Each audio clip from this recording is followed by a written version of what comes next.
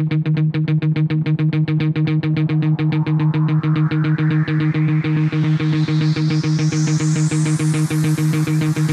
teammates, continue to move swiftly.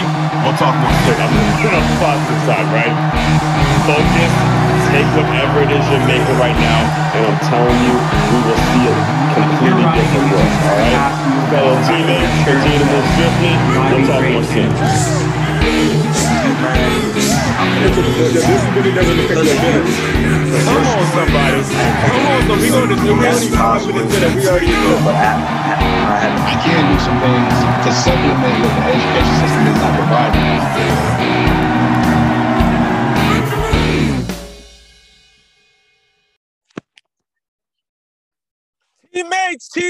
Teammates, we are back once again. If this is your first time listening to the Move Swiftly podcast, welcome to the show.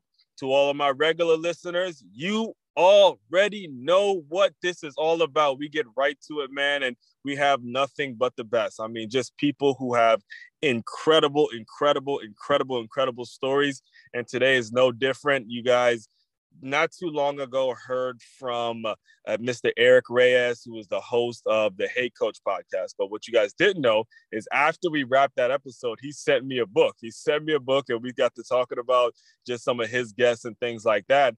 And the name of the book that he sent me was Getting Undressed from Paralysis to Purpose by Mr. David Cooks. And that is who I have on the show today. How you doing today, Coach David Cooks? I'm doing great, man. I'm excited. You got me all juiced up already. We haven't even started, man.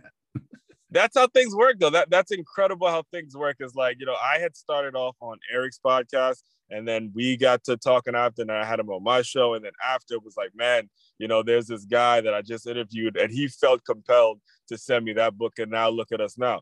And that's how things work. I mean, teammates, listen, we're only like 3 or 2 minutes in. These are lessons that you should be taking in. You have got to take action. When you want something done, got to take action. Got to go, man.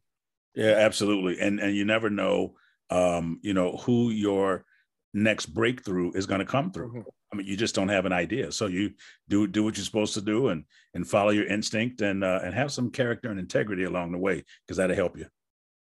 Absolutely, man. Now, I was on vacation about 2 or 3 weeks ago. It was for my birthday, and I decided to actually read your book in entirety on my cruise. And I read it, and I was like really immersed in it because the scenery was great. I was on a cruise and the water, and I really felt like you were on the cruise with me, to be 100% honest with you, man. And I want to start this off by you just kind of telling the story of when you found out you got paralyzed, because it wasn't anything that you expected. It just sort of happened. So, I think it's best to kind of just start off there. Yeah. I was 15 years old and looking forward to trying out for my high school basketball team a second time, and had gotten a clean bill of health from my doctor about a week prior to this occurring. And it was a Friday, October 19th of 1979, and woke up with a little back pain. Didn't think much of it. It just happens like that sometime, and went to school and played some ball and stuff that day. But as the day and the evening progressed, my ability to walk became much more difficult. And so off to the ER room we went, and 5 hours later, it was discovered I had a blood vessel that had erupted on my spinal cord and had left me a T6 paraplegic. And that was the beginning of what has been an outstanding life, even though it has been full of challenges. I love that you say that it's been an outstanding life, because every time I think of situations like that, I kind of always go back to the movie Ray, when he found out he was blind and the mother said, "Don't let anyone turn you into a cripple." And I know I've had ACL injuries and I've been low, but I've never had to deal with the situation in which I had to accept that I was never going to walk again. So when did you, what can you kind of describe your lowest moment? I know you mentioned someone that had kind of lifted your spirits. Can you kind of just describe your lowest moment when you realize that this thing is permanent and it's not going away? Well, I think one of the, and I don't know if I ever got to that point of saying it's fully permanent. You always are holding out for hope and believing that things will change.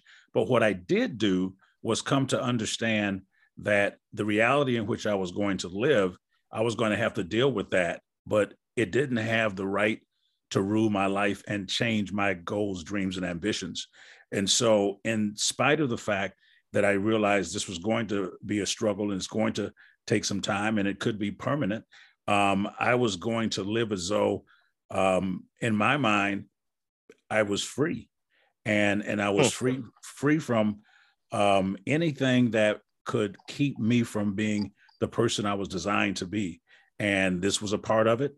And if the situation wasn't going to change, I wanted to make sure that I was changed in the situation so that the situation would become better.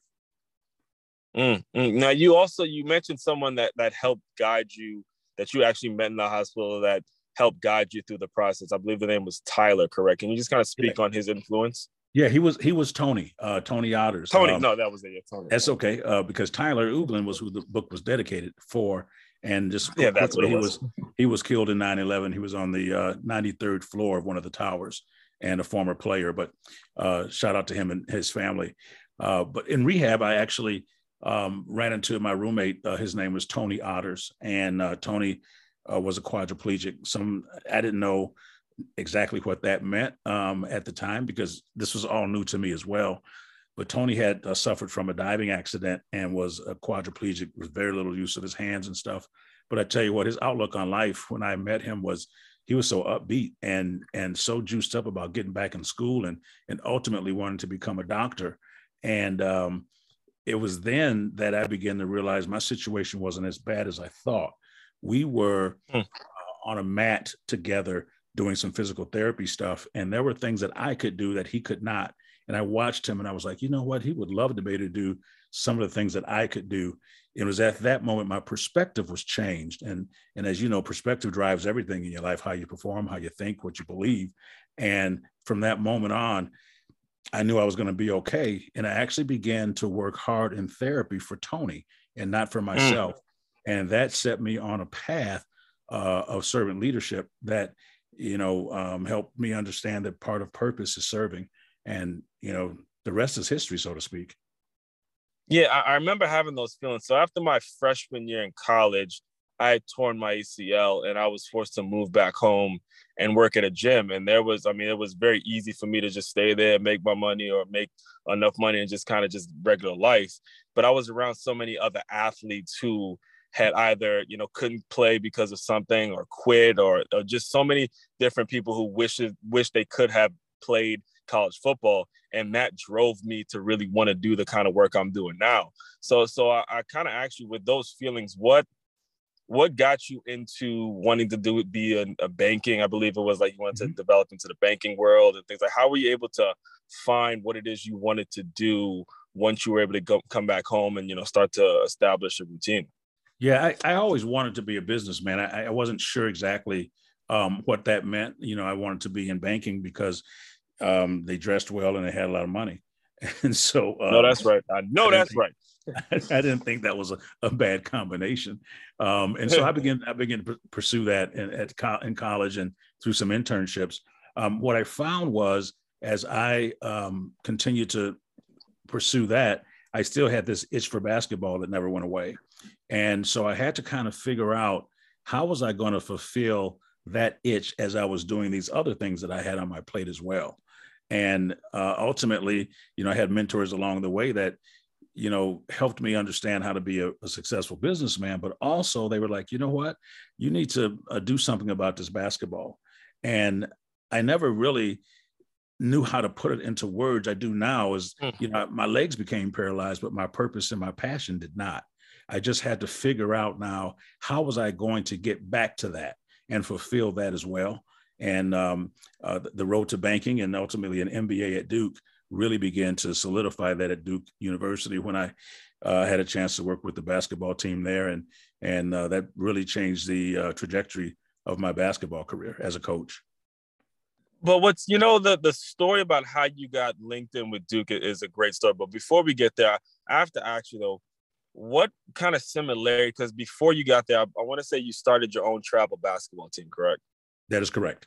Yeah. So what similarities did you see like in the business world and when it comes to trying to start your own basketball team? Because now that line is very blurred with NLI. That line is very blurred with, you know, recruiting and all the actually just recently I rewatched the movie Blue Chips.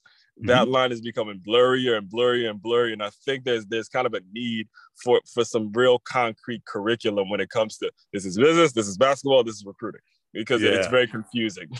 Yeah, well, yeah, I tell you what, I'm not sure I would do that today, but back in the day, so to speak, it was a lot simpler, a lot cleaner. There weren't as many teams and the like. And I think my athletic background actually translated more to the business side of what I do than the business side did to the basketball side. But it was the same concept of teamwork and leadership, because you need that in the corporate world as well. And so I was a part of a team at the bank, and I had to learn also about my role on that team, how to fulfill that, and also on the accounts that I was in charge of. I was the leader on that. And how do I get other people to work with me, and how do I get people to support my vision and our goal as a team to win? And that's really when we started our Stanford Express AAU team. I did that because I wanted to help some of the students who didn't even know that there was an opportunity for them at the next level, whatever that level was, whether that's 1, 2, or 3, because they didn't know, they didn't believe. And that's what I love about a coach and about leadership. Sometimes they can see you before you can see you. And that's what's supposed to happen. You're supposed to take them to a place they didn't know that they were able to get to. And so, over that period of time, we were able to help like 60 kids go on to play at the next level. And many of them didn't even know that when they started. And so that really is part of what translated from my business experience, because I was mentored from filing checks when I was 17 years old, all the way to commercial lending, by the time I was done. And I didn't see all of that when I started, but there were people along the way who did. Yeah, and you also got to work with, I believe it was certain charity events where you met Michael Jordan. You saw the whole picture, to where this game we play, it's a privilege. I say it all the time, it's a privilege to play this game. It's not a right. And you saw people like at the highest levels in that environment. Like you didn't necessarily meet Michael Jordan in the Game 6 versus the Utah Jazz, where he's like laser focused, but he's that guy at this point where he's doing charity work. He's making sure that he is giving back to the community and things like that. Yeah, absolutely. I didn't know that the game would take me to the levels that it did. And I wasn't in it for that, but it just happened to go that way for me. And so, to get an opportunity to be close with a number of the Milwaukee Bucks at that time. And Terry Cummings was one of those guys from Chicago who had a charity game every year here in Milwaukee. And got to know him and through the bank and all that. And next thing I know, I'm involved in his charity game, and I get to meet Michael Jordan and spend a little time with him and some of the other top NBA guys at that time. But, to meet arguably the GOAT, man, that's crazy. And I would have never, if you had told me that when I had the spinal aneurysm, I would have been laughing at you. Like, seriously, I'm going to meet that. I'm trying to figure out how to get dressed and how to go to the bathroom the right way. And you're talking about, you got a great future and you're going to meet Michael Jordan. I probably would have laughed at.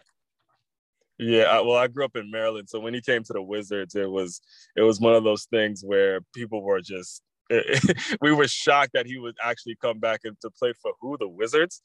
Like, are you serious? So they were just like, he'd be in the club. There's certain people get alerts. I mean, it's crazy. I kind of missed the era, so I just got a little taste of the ending. But I get into the debate all the time. Is it LeBron? Is it Jordan? But people really tell me, like, their argument is always, you were never really around. You don't really know the kinds of things that, like, this dude was bigger. Like, LeBron's big, but this dude was on another level. That's what all the OGs tell me. It's like, yo, he was like a different type of dude. This is before social media. I'm like, all right. Yeah. He was a different cat. Now, I mean, he was a different dude, and LeBron is a different dude too. I just think it's different eras, but Mike did. I mean, he was the first to really be that kind of a beast. Mm-hmm. And my nephew's 10 now, and he's gonna come with his guy. So everybody has their guy. Yes, everybody's got their guy, and that's okay. If you like it, I love it. There you go. There you go. Now, you were faced with a very difficult decision, right? You had to make the decision to go, I believe, to Duke. I'll give the story before you say you applied. I think you applied to Duke by saying you want to coach in a place where there's lakes, and it was so unique. It was so unique, or something like that, where they had to bring you in. So, could you guys just speak on the crossroads you faced when it was time to kind of go to the next level? Yeah, I had always had a plan after 5 years of working at the bank to go and get my MBA. It's just one of the personal goals that I had, and it was the first of many decisions that would require a sacrifice. But I think sacrifice is a measure of what you're trying to attain. And so to leave the corporate world, and I had options to at Duke and North Carolina, Northwestern. I did not get in Stanford, which was my top choice. I also didn't get in there as an undergrad. And so I figured that door was closed. And it was just a great opportunity when Duke did get my application, and they asked me a question about, please describe for us your favorite job. And I'm sure they got a lot of people who would talk about investment banking and being on Wall Street. And I said, if I could coach basketball and go fishing all the time, that'd be perfect for me. And they were just like, who says that? I was like, I do. Right. And so they brought me down, and it was a lesson about being authentic before we start talking about transparency and authenticity. It was just the truth, and I didn't want to lie to them. And that was really what I think sent me over the top with them. And I loved the people and the atmosphere, and wanted to make sure I was somewhere where I could enjoy a good basketball game. And so Duke became that choice. Listen, teammates, whether it's college applications, job applications, applying for school, whatever it is, authenticity. That's what's going to win.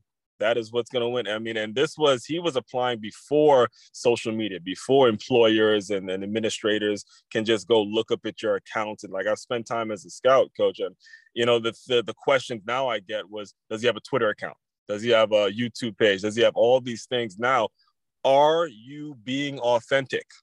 That should be, now more than ever, are you being authentic? If you really want to get to the places where you're trying to go, it's the authenticity that's going to mean everything. Absolutely. And it will, that authenticity will open doors for you, and the character will keep you up there. Right. And well, that's actually how you got into meeting Coach K. I believe, you were, there every week or so, and it wasn't until one of his players recognized you from an AAU tournament in which you kind of got your opportunity to speak to him. So can you kind of explain how that went down? Yeah, I had figured, I didn't have anything to lose. So I figured I wanted to go and see if I could somehow help and be a part of the program. Didn't know what that meant. But I thought I had something to give and offer. So I went to try to meet Coach a few times, and I was told he was on vacation. And honestly, the first time I didn't believe them. I thought I was getting blown off. So I went back, and he was still on vacation. And eventually, my third time there, I was leaving him another message. And I was told that he was not available, which, that was different than he's on vacation. So I leave him a note, and on my way out, Tony Lang, who was a player on the team, he stopped me and said, "Hey, aren't you the guy from Wisconsin?" And, kind of hesitated a little bit because I wasn't sure, what he was asking me. And he said, you were down in St. Petersburg, Florida, and you were coaching with an AAU team from Wisconsin. And man, I love how you worked with your guys. Are you going to be helping us? And I was like, wow. Am I going to be helping you? I'm like, crazy. Absolutely, I'm going to be helping you. Let me answer that question loud and clear for all the people. That's crazy. And yeah, it's a crazy thing because that still didn't seal the deal, but it made me feel like, you know what? I've got someone that I don't even know that had saw what I was doing and was just so impressed with it that I'm like, man, that's a great testimony. So I ended up eventually running into Tommy Amaker shortly after that. And Tommy's the head coach at Harvard now. And he was just leaving the business school to go full-time with Coach. And I stopped him as he was coming down the steps and said, "Hey, I'm Dave Cookson from Wisconsin. I've been trying to get a hold of Coach. Just want to see if I can help out in any way. And he was so gracious and was like, well, do you have any resume or anything I can give him? I happen to have one thing that I could give him. Didn't know what was going to happen with it. I didn't hear anything. And right before school's about to start, I went one last time, which was my fourth time. And on my way down to Cameron, I saw Coach K walking in. And I do marvel that I don't know how fast I rolled down that hill. And I'm surprised I didn't fall out of my chair. But I wanted to make sure I met him. We met at the door, and he stopped me mid-sentence and said, hey, I know who you are. We've been trying to get a hold of you, and come on in. So after that, we sat down and talked, and there wasn't an opportunity. And this is a message for people. There wasn't an opportunity for me to be involved right away. There was no position. Jay Billis was a grad assistant, and you talk about Amaker and Mike Bray and, all these guys that are head coaches now. But he said, I'd like for you to come to practice every day, see what we do, learn what we do. And I took that as an opportunity to be a part of the program, and did that for a year, paid my way to away games and that kind of stuff. And then the next season, I was offered a chance to be a manager. I didn't say I was offered a chance to be a coach. I was offered a chance to make Gatorade and do laundry and chase down loose balls. And I jumped all over that because I filed checks, 10 years ago. And that got me to commercial lending and to be an officer of the bank. So small beginnings didn't bother me. I wasn't afraid of them. But I also knew I'd be in a program where I would get a chance to, glean from arguably the greatest coach of all time. And then the players at that time were Grant Hill and Thomas Hill and Christian Laettner and Bobby Hurley. I'm like, are you serious? I'm like, I'll do anything just to be a part of this. And eventually I was known as a part-time coach, part-time psychiatrist, part-time tutor. I was doing a lot of different things. So that's how the Duke thing came about. And it really was and continues to be an honor to be considered a part of that family. Yeah. And, it's the Bible does say, never despise small beginnings, never, ever despise small beginnings. And I have to actually, because I too have played for some legendary coaches. Coach Bob Malloy was my high school football coach, and he ended with the most wins of any high school football coach in Maryland. And then I went on to play Carson Newman, which was Coach Sparks, and he retired at the late Coach Sparks. And then I finished off at Stony Brook, Coach Priori, who I believe is going to graduate there. So there was a lot of consistency. And they were like gods on the campus. They were just so big. I got to ask you, though, what was it like working with someone that legendary and then realizing he's human? He makes mistakes. Yeah. He actually, sometimes he puts it, wait a minute, you put your pants on the same way everyone else does? Like, as players, we look up to these guys, but as coaches, there has to be a level of, all right, I can't be that all giddy about him. I have to learn. I have to learn that he's human, and the confidence has to grow. What was that like? Yeah, for me, I guess I wasn't starstruck to be with Coach K, and part of it was, quite honestly, before I started my own programs in the Northeast, I was working with some programs back in Wisconsin that were, pretty successful, and so I had already begun to build a network with a lot of the major coaches in the country, and so I didn't see them as different than me. In terms of just being a coach, their level obviously was higher than what they did. They had more responsibility. And so I didn't go into the Duke experience to admire Coach K, but I went in there to learn from him. And it was the human side of him that made me see that he was just like another person. This is his job. And he had strengths, he had weaknesses. And he cared about people, and he had up days and down days, all the things that I think people may not think happens to people that are in the limelight. And you got to remember, he was just beginning to become who he is now. It was, we had a couple of back-to-back championships, one of the back-to-back championships when I was there. But I just found talking to him and being around him, he was just like a normal guy. I mean, he really was. Now, when the lights came on and it was time to practice, he became a coach.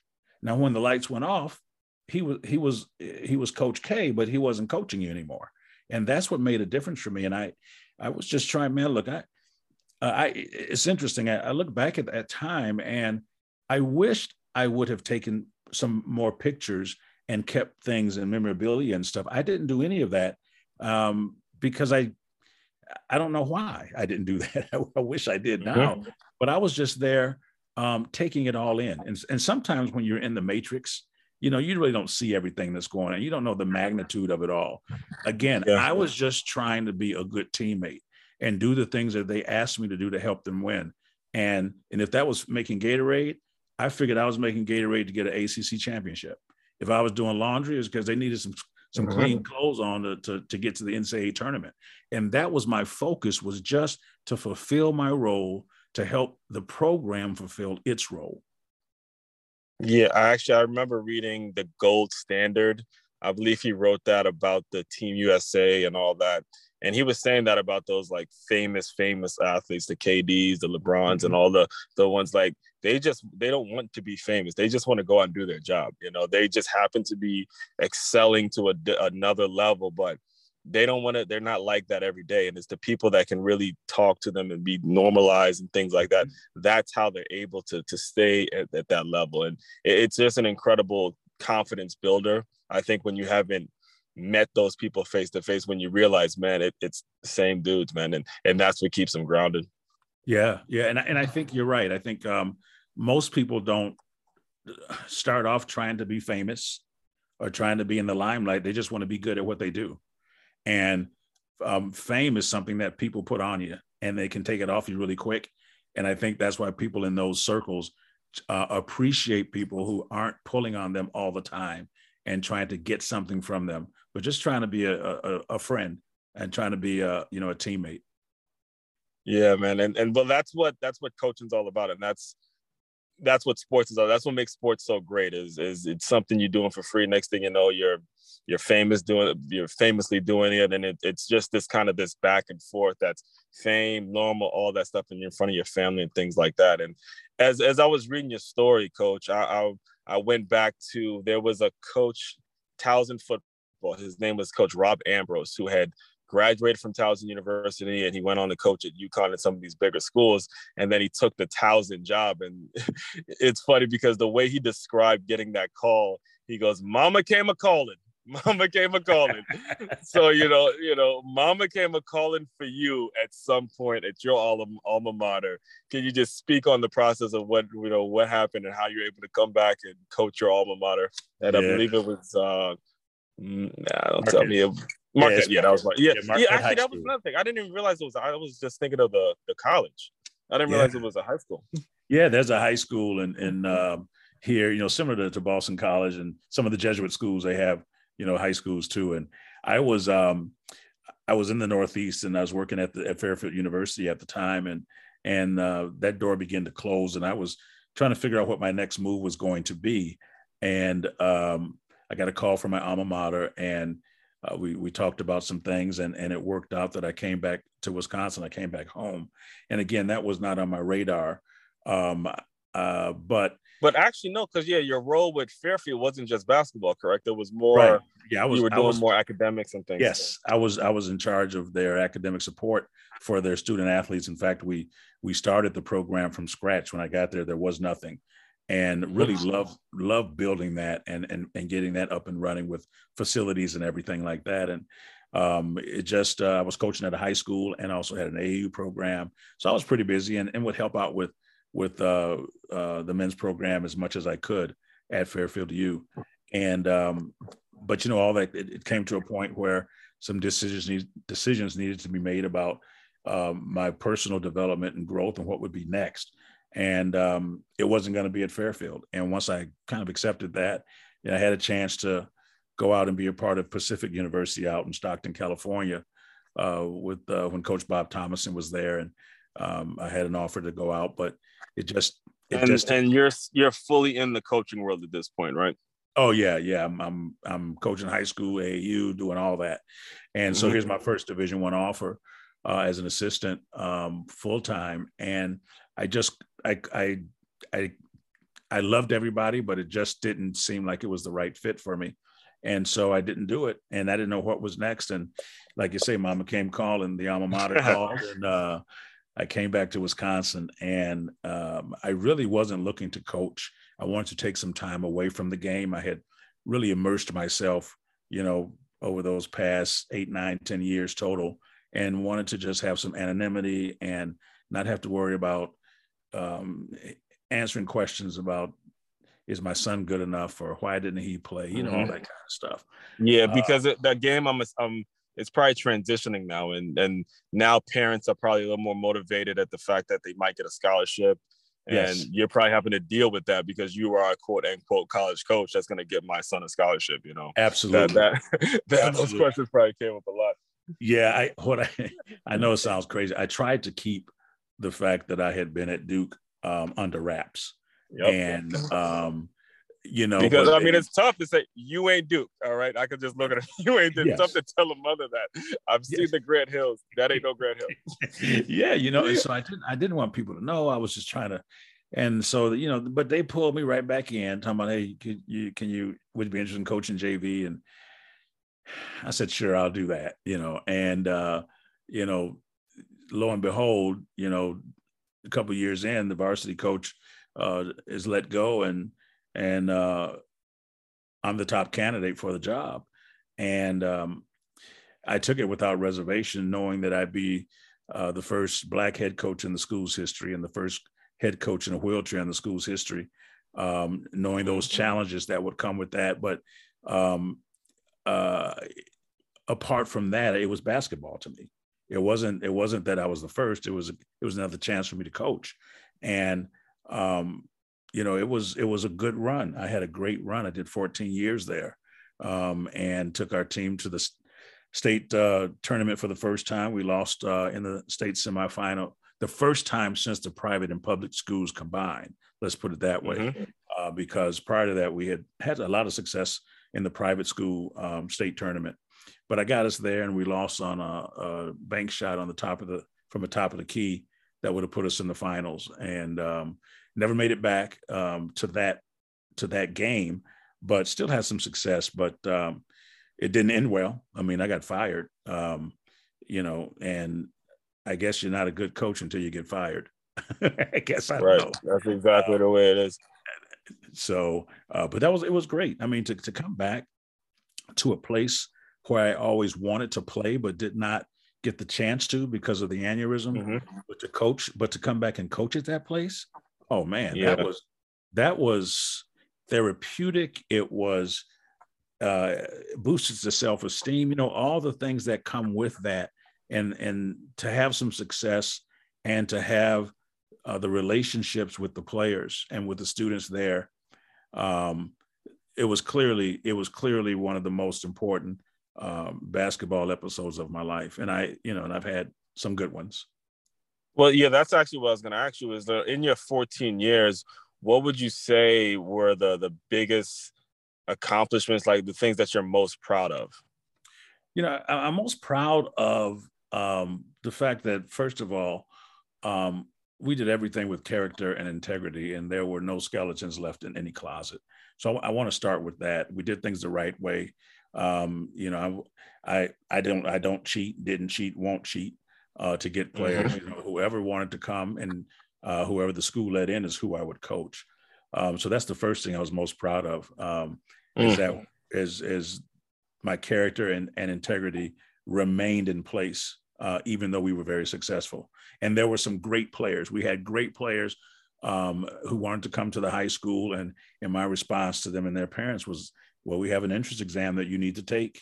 And if you get in, then you need to make sure you're a good student. And I'm not going to promise you anything. I'm not going to promise you anything other than your son will get a great education if he comes here and applies himself. And I said his athletic ability will speak for itself. And that wasn't well received by many, and that's okay. Right. But the ones who received it, they came.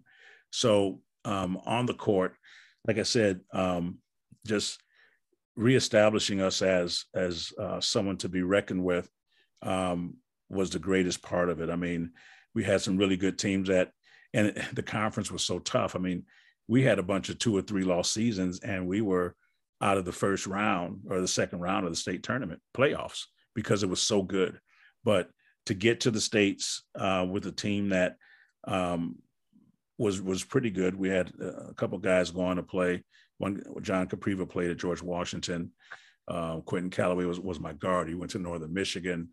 And we had a couple other guys, and I forget now where they landed. No, they didn't even play. They just went on to college. But to get to Madison and to play in the Kohl Center, and we were a 13 seed in our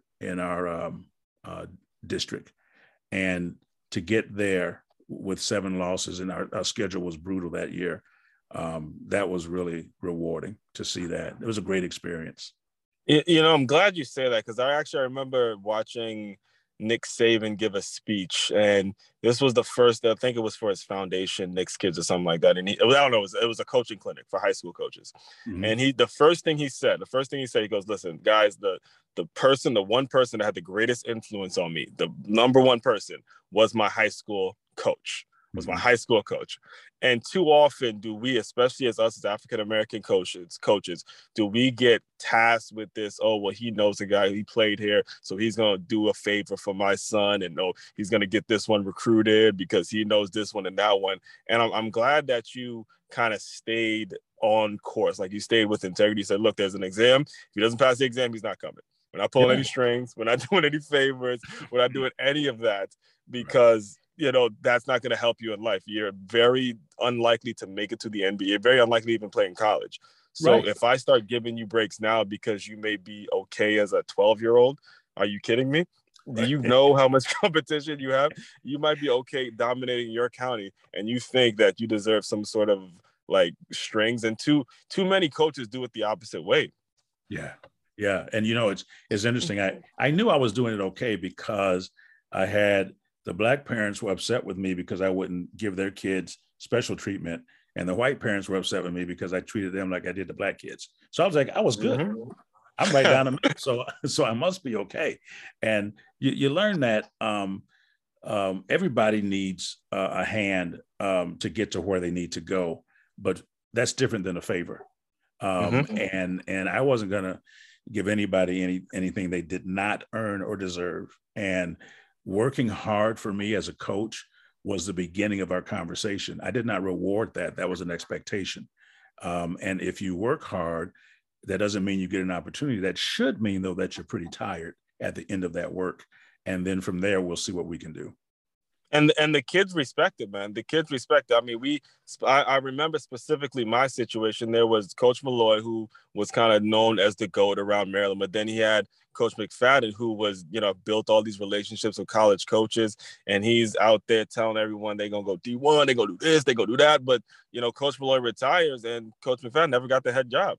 He stayed as a defensive line coach. To this day, he's still a defensive line coach. And now I feel like too often do parents use him to, all right, I'm going to send him there because, I might get a scholarship. And that was a lesson I picked up just from that transition, to say, when it became time for me to coach high school, don't fall in that trap. Do not fall in that trap of doing favors for the parents, because they will use you and you will never hear from them again. They'll go off with their scholarship and you'll never hear from them again. But the Coach Malloys of the world, who kept it 100 with me, he told me straight up, Aswan, you are probably a Division 5 talent. Your work ethic is incredible. So you're gonna get people talking to you. But in terms of your athletic ability, you're probably Division 5. And I appreciate it. It hurt at the moment, but as I got older and I realized, you know what? That honesty is what we need. That's what we need from our employers. That's what we need as adults. That's what I need to tell my nephew when he gets that age. That honest, just, hey, listen, I've seen some athletes. You D5. Yeah, no, for anyone that's listening that isn't a sport, D3 is the lowest. So when someone's D5 athletically, that's pretty low. That's hilarious. I will say this. And I think people don't understand that coaches are humans, and I didn't get everything right, and I didn't make every decision right. There are some kids I look back and I was like, man, you know what? I didn't give him the opportunity that he probably deserved at the time. And so, I think to just put that out there, that we're not perfect. I think the thing that I disliked the most about coaching high school was having to make cuts. I did Oh not yeah, like because basketball is a Oh yeah, different. basketball. We had cuts. I had to tell young men whose dream it was to play the game, that they weren't going to be able to play here, and to do that wasn't easy. And I had experienced it physically. I literally could not do it. And now here I am coming back telling someone, you can't be a part of this team, and then try to explain it to them in a way that would still keep their esteem high and let them know that this is about fit as much as it is about skill, and that perhaps you should try another avenue to fulfill some of your athletic ambitions. That's not easy, man. That's not easy. Tough. At that age, it's tough, because at that point you really do have that. I'm gonna play in the NBA. You got kids maybe 3 years older than NBA players at 18, and you're 12. That's only 5 years, and there's people legitimately thinking they're going to the NBA, and they can't even make their high school team. Yeah. So that's tough. So at the end of your 14th season, you were having a meeting, and you were expected to get ready, and there was a bomb that was kind of dropped on you. the way it reads was just like, hey, it's a normal day, and we're gonna get ready for next season, and then boom. Can you kind of walk us through what happened there? Yeah. So we had just come off, and we had a couple tough years after the state tournament run, because that class was really special. And but we had a pretty good sophomore group coming up, and I opted to keep them together and work with the guys that we had. And so we had a couple lean years, and but I was excited about the future, because I knew what we had coming. And I was meeting with my athletic director in my office. I had actually called him in so we could do our end of year review, and we were just going through things about jerseys and next year's schedule and all that kind of stuff. And as we kind of finished through all that, he said, to have another conversation about something very difficult. And I said, okay, whatever. And he said, well, we're going to be going in another direction. And, it caught me so off guard. I was like, well, do you want to get new jerseys? Are we going to a different conference? What do you mean? So then it got really quiet. It was like crickets. And I was like, wait a minute, are you firing me? Are you really firing me right now? And he put his head down, and I'll never know if he was the messenger, or if he was the true axe holder. But I was released, and there was never a warning. There was never any you need to improve on this or anything like that. And they just wanted to go another direction. I was stunned. I in the moment, and honestly, I wanted to punch him right in his throat. But I could not do that, because I needed to, again, character and exposure, all those things come to play in your most adverse times. And that was one of the most adverse times I had there. And, it took some time for me to kind of regroup. I talk about 3 things: about reflecting, regrouping, and relaunching myself, because I wanted to just take a time to look at the moment, but also look at the journey and what was accomplished over that year as a JV and varsity head coach. And I had to build myself back up, knowing I had some gas left in the tank, and that the chapter really wasn't closed on coaching, but perhaps the chapter was closed on coaching at Marquette High School. Never thought it would happen. I thought for sure I was going to retire at Marquette High School. They were going to have to probably carry me out, because I was going to just stay there until I died. But that wasn't the plan. And so I had to rethink some things quickly, and then get to the next stage in my life. Yeah, that's tough, man. I'm in South Florida now, and people still speak of Randy Shannon in that same way. So he comes, cleans up the area, and graduates kids, and then all of a sudden, boom, axed. And that is the kind of the tough part about our businesses. Even to this day, he's not sure if it was the AD's decision, or it might have been a booster, might have been a sponsor, maybe even have been someone who once college, once a coach that's more about getting kids in, whatever it is, Right. we don't even know. And that's the blessing and kind of the burden of being in sports and really dedicating your life to this. And that's why I'm really happy that you put it all on paper, that the book is out and things like that. So can you kind of just speak on how that project came about and how you're able to kind of get it access for people like me who's in South Florida to read it and then get something from it? Yeah. So, after all of that, and I will say that, I ended up coaching at Concordia University, which is a Division III school, for a couple of years after that, and really enjoyed that. But it did come to a point where I was like, you know what, I think it's time to figure out what the next chapter in my life is. And I knew that I was going to do some public speaking and that kind of stuff, because I had kind of, dibbled and dabbled in that a little bit, even while I was teaching. And I wanted to put 2 feet in that and go really hard. But I also knew I thought I was supposed to write a book. I didn't know how I was going to do that. I had never written a book. I wasn't one for reading other books or writing. But I ended up about to get a pretty good speaking contract with a speakers bureau. And on my way to Boston on a flight, I became sick part of the way through the flight and was having some significant breathing issues. And when we landed, I went to the ER, and I thought I just had a virus or something, and turned out I had submassive blood clots in my lungs. And it was during that stay in the hospital, I didn't get to do any speaking that weekend. I lost that contract, never heard back from those people. I was in ICU. It turns out there were some former students who working in that hospital who heard I was there. And they began to talk to the nurses and the doctors up there, and they began to tell my story to them.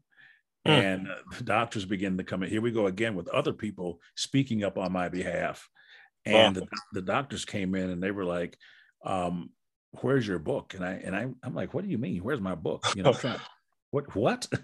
And so, I was able to get my wife out, and they were talking to her eventually, and they kept asking about this book. And I said, you know what? I think it's time for me to sit down and write a book and tell my entire story. And so I went home after I got out of the hospital after the procedures, and I canceled everything that I could going forward, and spent the next 8 to 9 months really focused on writing the book and trying to identify some of the key moments in my life that helped move me forward. Some of the ups, some of the downs. I mean, it's a very transparent book, and I wanted to do it so that somebody's life could be impacted in a positive way, and that it would encourage and inspire people to move beyond their place of paralysis to a place of purpose. And that's what I hope the book does that. For those that are interested, it's on Audible now. I finally finished reading the book for Audible this past year in 2021, because I got really sick in 2019 with sepsis toward the end of the year after a great year of speaking. And so that put me on the shelf for a while. But the book is on Audible. It's also on my website, davidcookspeaks.com. I autograph those. And then also you can get it at Amazon. And it's still impacting people literally around the world. And I'm excited about it. And but I do think it's time for me to write another one. I know that's right. Because you do say this. You say, paralysis comes in many different forms, and it doesn't have to be a physical thing. A lot of times people are paralyzed with their mindset. Yes. And that's what you touch on. So can you just talk about a little bit? I want to be very respectful of your time. Can you just kind of discuss a little bit about what's next, what's coming down the pipeline? What can people expect coming down the future? You kind of touched on it a little bit. Oh yeah, no, that's okay. And right now I have in June of 2021, I launched my podcast, which is called Paralysis to Purpose. And we really are looking to have guests whose stories are inspiring. And like you mentioned, paralysis can be mental, physical, it could be relationships, it could be anything.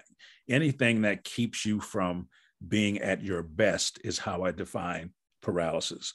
And so with that, I'm excited about where that's going. And then, once we open back up here a little bit more, I want to get back on the road and, do more speaking. I'm still doing virtual speeches and that type of stuff, which is great, but it's still not the same as in person. And then I need to get this next book out. I don't know exactly what it will be, but I think it's going to deal with the importance of perspective, perseverance, and partnerships and moving people forward from paralysis to purpose. And I think that's what the next book will deal with. And what is the best way for people to reach out if they want to book you or things like that? You can hit me on my website, davidcookspeaks.com. And that's probably the easiest way to do it. You can follow me up. I'm on all social media, Instagram, Twitter, Facebook, and most of that is at DCE Speaks. And so if you do it that way, that's fine. And then you can always email me at davidcooksenterprises@gmail.com. So I'd love to come and share with your organization. I do management consulting as well, and team building and that kind of stuff. So I'm just excited to be able to make a difference in people's lives, and it as a coach, there is no feeling that is greater than that. You can win games and all that kind of stuff, but when your former players and people that you worked with that have been on a team with you come back years later and tell you that there was a particular moment where you said something that changed their life forever, man, that's worth a gazillion dollars. Yeah, it's funny because the reason I decided at the high school that I coached at this high school for 2 years. And the reason I decided to volunteer there is because I met one of the players' older sisters.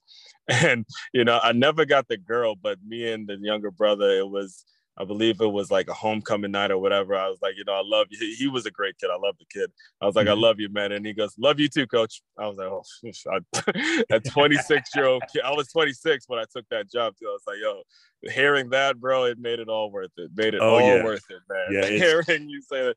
Matter of fact, shout out to Sheldon, man. I know you're doing some big things now. I got to get you on the show, man. He's actually doing some poetry and like public speaker. I got to get in touch with him. Yeah. I'm glad I can tell that story to him now because I couldn't tell when he was playing. Yeah, that's great. And I think, life is all about relationships. And we were talking about that before we got on today, and building those relationships and sharing your network with other people. There's enough blue sky for all the birds. And you know what I mean by that. We can all be successful. And when you are able to celebrate someone else's success and to help them to even further succeed, then I think you're starting to really understand what purpose is all about. Absolutely. Absolutely. So with the way I close out all my shows is I allow you to kind of talk a little bit to your older self or when you're in your lowest moment. So coach, I want you to imagine that you just found out that you had your aneurysm and you realize that life is going to be different. And, you were kind of down a little bit. Just kind of speak to that person now, and then we'll close you out. I'll give you the last word. Yeah. I would say to myself at age 15 that your ability to endure is always greater than your willingness to endure. And then I probably would have asked, well, what do you mean by that? Well, what I mean is that we don't necessarily get to pick and choose our testimony in life, but we do get to choose how we respond to it. And you will be amazed when you look down the road 40 years from now, 40 plus years from now, that what you didn't think was possible, the human will and instinct kicked in, and you went past your ability. Your ability rather took you past what you were willing to do. And that's why you're where you are today, because your ability to endure is always greater than your willingness to endure. And that's what I would tell myself if this was in 1979. Magnificent, magnificent. All right, fellow teammates, continue to move swiftly. We will talk more soon.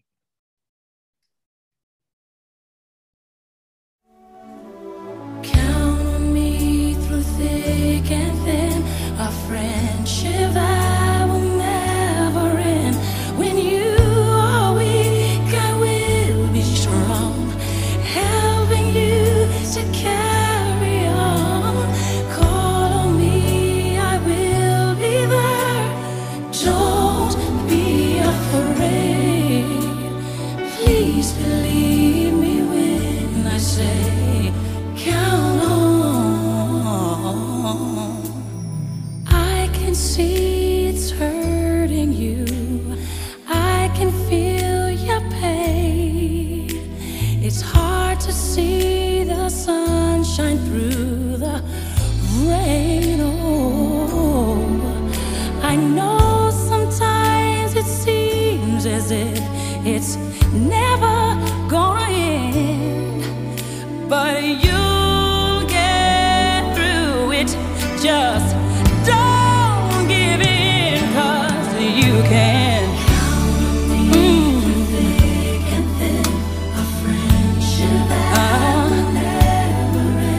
When you are weak, I will be strong, helping you to carry on. Call on me, I will be there. Don't be afraid.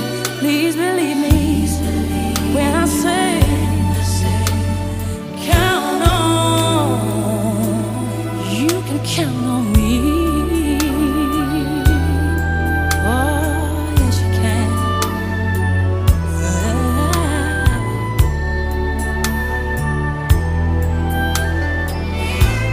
Ooh, I know sometimes it seems as if